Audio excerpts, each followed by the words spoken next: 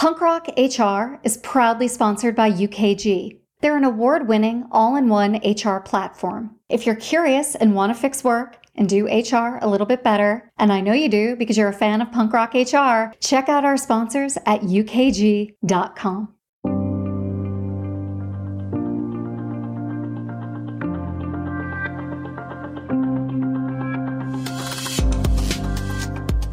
Hey everybody, I'm Lori Rudiman. Welcome to Punk Rock HR. My guest today is Dr. Jarek Conrad. He's the VP of the Human Insights and the HCM Advisory Team at UKG. Dr. Conrad also serves as the Executive Director of the UKG-sponsored Equity at Work Council, an interdisciplinary group of experts and practitioners dedicating to providing you with evidence-based strategies to eliminate workplace inequities. On today's show, Jarek and I talk about the world of well-being and wellness, what it was like before COVID and where it is today. So if you work in human resources and you're wondering, how do I make my organization a little healthier? Well, sit back and enjoy this conversation with Dr. Jarek Conrad of UKG.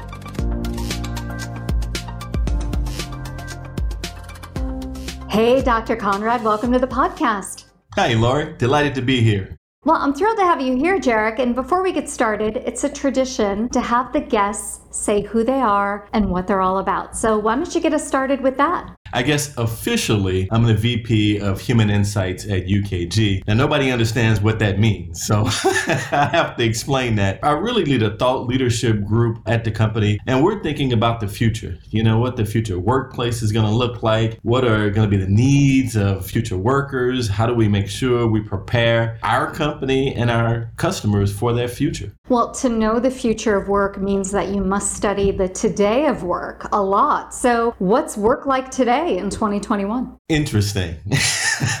I mean, obviously, everything is dominated by COVID and everything is in flux now with this fluid return to work situation. You think you got the green light, then you get a yellow light. You don't know if you anticipate a red light. And so I think we're still dealing with a level of uncertainty and a high level of anticipation. There are pockets of people who want to go back and pockets of people who are like, look, everything is fine. I like my new setup. So this is just an interesting time. I think this is a time that organizations and organizational leaders really need to be listening to what their employees are telling them, because it might be different for different organizations, different industries. So it's interesting right now. Well, I know you're focused on workplace wellness and the health of organizations. And at the very micro level, I work with a bunch of people and they're like, I'm healthier than ever. Now that I'm working from home, I'm running like 50 miles a week. I don't commute anymore. I get to see my kids in the morning. It's mostly men, by the way. And then on the other side of things, there are individuals. I would never say they're all women, but they're exhausted. They're burned out. So talk to me a little bit about individual workers and how they're feeling. Yeah, I'm glad you said it that way, because we tend to read articles and if we get a number that says the average or 50-something%, we roll with that. The reality is there's a variety of experiences that are going on right now. And I know just personally for us, early on when it looked like this was going to be a long-term thing, my wife and I made a pact that we were going to be on the healthiest side when we came out of this. So we recommitted to working out and eating well. Now, I don't know whether this is a good thing or a bad thing because I like to support local businesses, but we have not eaten out at a restaurant for 18 months. No carry out. I'm like a gourmet chef now, Lori. I'm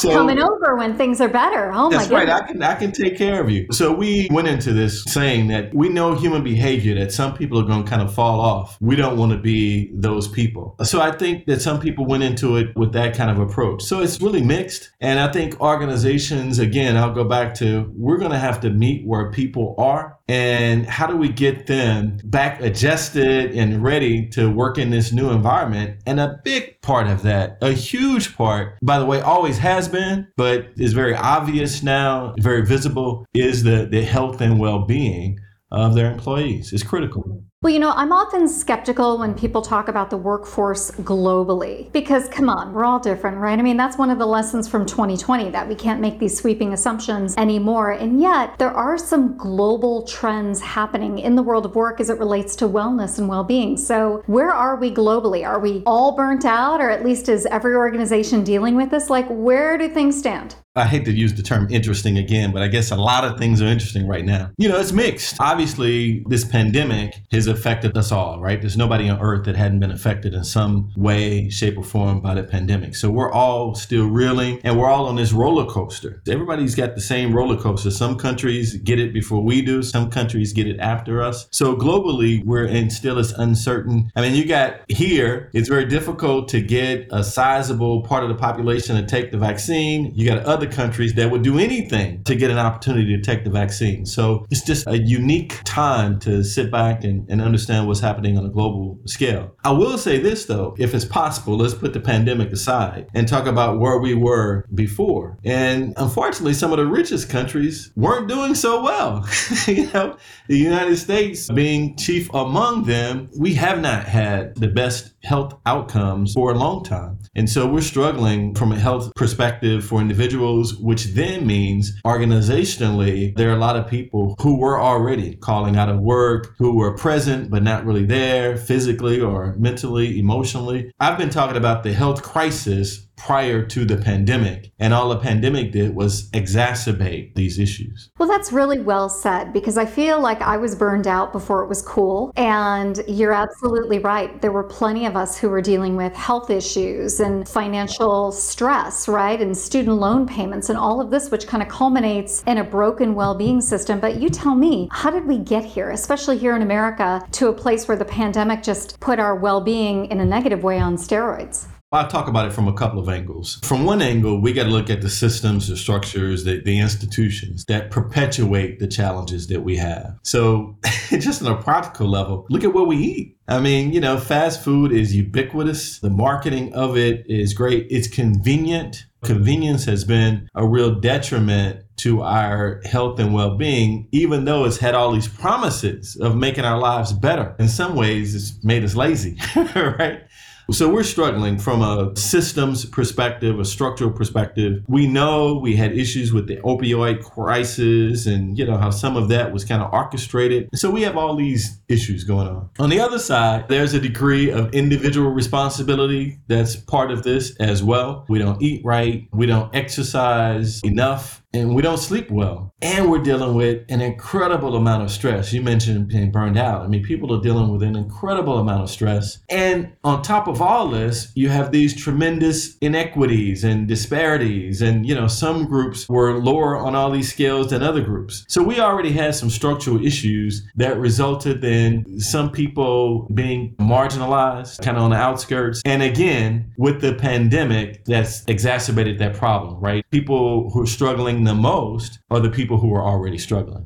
That's really well said and an interesting way to put it, because back in the day when I worked in human resources, I was 25 pounds overweight, not sleeping, not eating right, not putting myself first like a business does, and my bottom line was depleted. And someone walked into my office and asked me to organize the 5K for our company. And I'm like, why are you looking at me? I can't walk 5K, let alone run 5K. So I just think sometimes organizations give stuff to HR. And I was in no position to run a 5K program with any integrity. So that's like a small example, but I think companies sabotage well-being programs. They demand a lot of their workforce and they don't necessarily give them time to recuperate, to sleep, to eat right. So let's talk a little bit about this, because I think companies get in their own way. What are your thoughts on that? Yeah, and I think we do need to look at ourselves in the mirror. I'm a HR professional as well, been doing HR 20-something years, and I've tried not to be part of the problems, but I've definitely been on HR teams where we have this wellness program, we do this big launch of this wellness program, we make up some kind of contest for people, encourage them to eat right, work out, etc. But every Friday we bring in donuts. And, it's mixed messages. So all the things that we told them not to do are the things that we did whenever there was a celebration. And you and I both know there was always some kind of a promotion, a retirement, or something worth celebrating. So I think we got to think about this stuff much more serious. The other thing, Lori, is I think that we got to think more broadly in terms of health and wellness. We think about physical health, we think about mental health, but we think about it in terms of depression and bipolar and all that stuff. For me, wellness is when you pick up your phone and you see these alerts and people are fighting on the airplane, somebody's not right. Something is going on that you can't have any kind of disagreement in public now without it getting to be some kind of violent, confrontational kind of a situation. You can see that we're on a pace that is unsustainable. You can't be well if you can't even engage in a conversation without getting emotionally overheated. Something is going on in your life that has your nerves on edge. So I think we need to step back and we need to think about wellness more broadly. I know diversity, equity, and inclusion is a big focus now, as it should be for so many organizations. But if you're somebody who hates somebody just because they're different, there's something not quite right there in your life. There's some insecurity. There's something that you don't like about yourself. So I just think we need to put a different lens on a lot of the challenges that we're seeing. It gets back to, is this person healthy and well? Yeah, I love that perspective. And I don't necessarily think that it's an organization's responsibility to solve some of these systemic problems, nor can it. But when your employee is one of those who is picking fights at work and then is ultimately arrested on a plane, you've got some responsibility to either give them resources or give them access or teach them a different way. But do you? I mean, they're adults. I don't know. What are your thoughts on this? This is so complicated. Well, I think the first thing, you've made an investment, you've hired people. And if I'm right, that means there's something not quite right with them, right? They don't feel good about themselves in some way. So if we look at them as vulnerable, or if we look at them as they need something, what if we as an organization can provide that thing? What if we can connect with people enough to know what it is they're insecure about, what it is that they're struggling with? If we can provide those resources, we help them, and then obviously we help the organization. So I think an investment in them is an investment in us. Our natural reaction when you have people who misbehave, and you know this from our experience in HR, it took me a few years to learn this. The natural reaction is the person who's just misbehaving, you go in, you discipline them, you make sure that they don't do it. Actually, that's oftentimes a cry for help. And again, it took me a while to learn that. And I would go in and ask a lot of questions. And it wasn't unusual for those people to break down, and there's tears everywhere. This reminds me of a quick saying my wife used to say before I left the house every day, both as an HR person and especially when I started my own thing, I was doing executive coaching. She'd say, don't make anybody cry today. Oh my goodness. My friend, every day.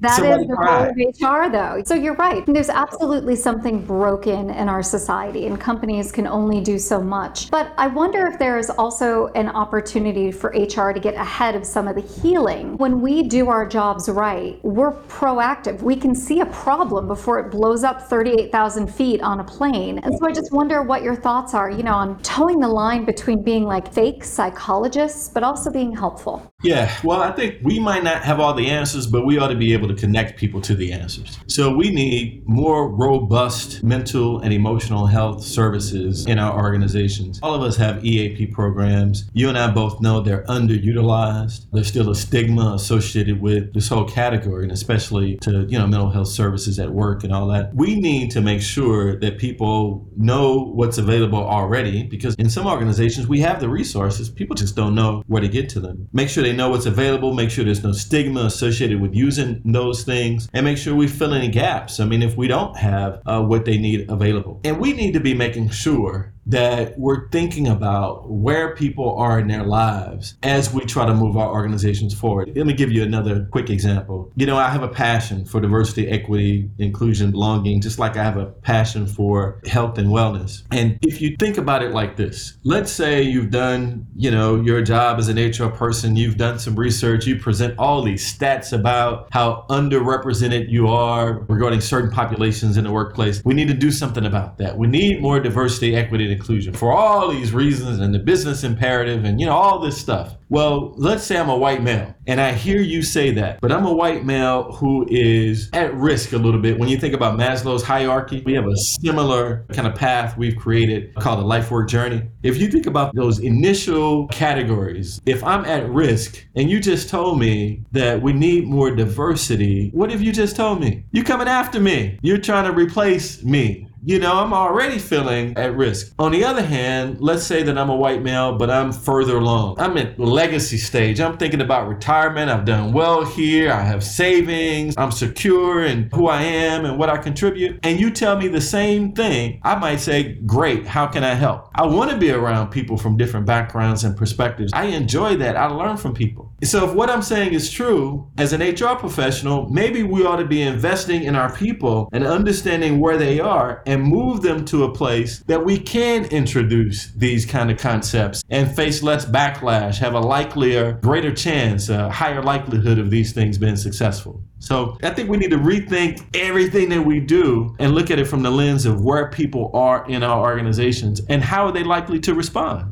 Well, that's empathy and compassion in action, what you just described. And I love that because we've been throwing around those words like, they're the buzzwords du jour. Empathy, compassion, we're showing it all the time, but we're not. And I think you're right. It takes hard work. It takes boots on the ground to actually be empathetic, to be compassionate. And there's almost not enough time. We want HR professionals to connect individually. We also want them to have their fingertips on the pulse of everything and to know all these different resources. But we also want them to fill the 52 jobs that are open and be the diversity officer in chief and do all of these crazy things. And I think one of the things that HR professionals say to me is that I haven't had a vacation in 18 months. I'm doing 15 different jobs here. I'm exhausted myself. So I wonder if there are really great organizations that you work with HR departments that are doing it right. What do those departments look like? What does a healthy, functioning HR team do that others can emulate? Now, I probably shouldn't say, well, UKG, we have so-and-so, so I won't do a commercial here. But there are a few things that we know. This debate has been going on since I started HR 20-something years ago. How effective are we? Do we matter? Do we have a seat at the table? Can I get to the strategic stuff because I'm caught up with the tactical stuff? The reality is I think our function needs to mature. Not the people. I'm not saying we have immature people, but our function is not as mature as it needs to be. I think ultimately you're going to have HR departments that are kind of divided into two. I think right now we're asking the same person to do both of these functions, and I think ultimately you're going to have a people sciences area, and these people scientists, they're into emotional intelligence and psychology and neuroscience and what makes people tick and how do we then take that knowledge and use it to help them tick better,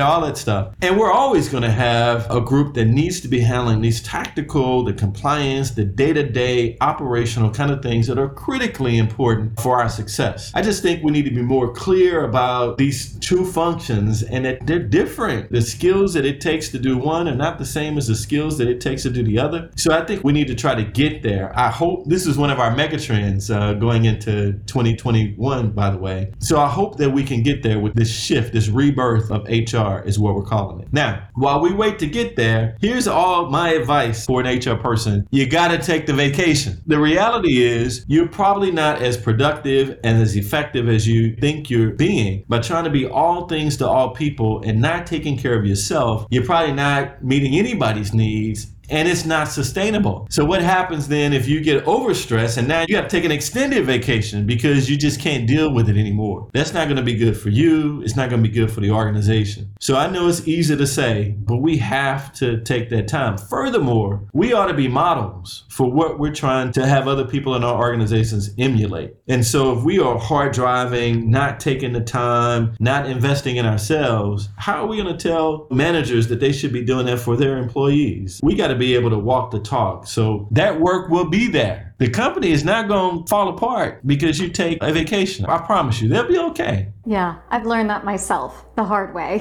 Absolutely. Well, as we wrap up the conversation, is there anything else you'd like to leave with the audience, with the listeners, with the people who are watching about the world of work, the world of well-being, and the world of health and happiness at work? I just reinforce that I think all this starts with emotional and mental health. I think that has to be the foundation. It has to be the groundwork for everything that we're trying to do. You can tell people all day long, eat these foods, work out this many times a week, get this much sleep. You can tell them that all day long, and they can have good intentions. They understand it intellectually, and they have very good intentions. But something happens in the brain when it comes to understanding and executing. And so I think that training around emotional intelligence and helping people understand what's going on in their brains when they see food, what's happening in that process. So I just think we got to be smarter about that and how stress is affecting our decision making, how stress is affecting our interactions with each other, and how we look at ourselves. All this is foundational stuff before a wellness program can come in and say, okay, let me encourage you to run 5K. It's got to be deeper than that, because I want to know why you weren't exercising in the first place. If I can flip that switch, I'm good. Well, I have to tell you, I learned the hard way that nobody can make you run a 5K. You got to arrive there yourself. So I learned how to do it, and then I started running marathons, and I've never looked back. So if anybody like me can run a marathon, anybody else can do it. It's just training. So there's hope for all of us. And Jarek, it was really lovely to connect with you today. Thanks for being a guest. Well, terrific.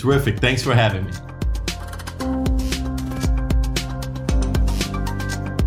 Hey everybody, I hope you enjoyed this conversation with Dr. Jarek Conrad. For more information, including a link to download an awesome white paper that I wrote about the changing world of work with UKG, head on over to lorirudiman.com/podcast. Now that's all for today, and I just want to thank UKG for being a great sponsor, and we'll see you next time on Punk Rock HR.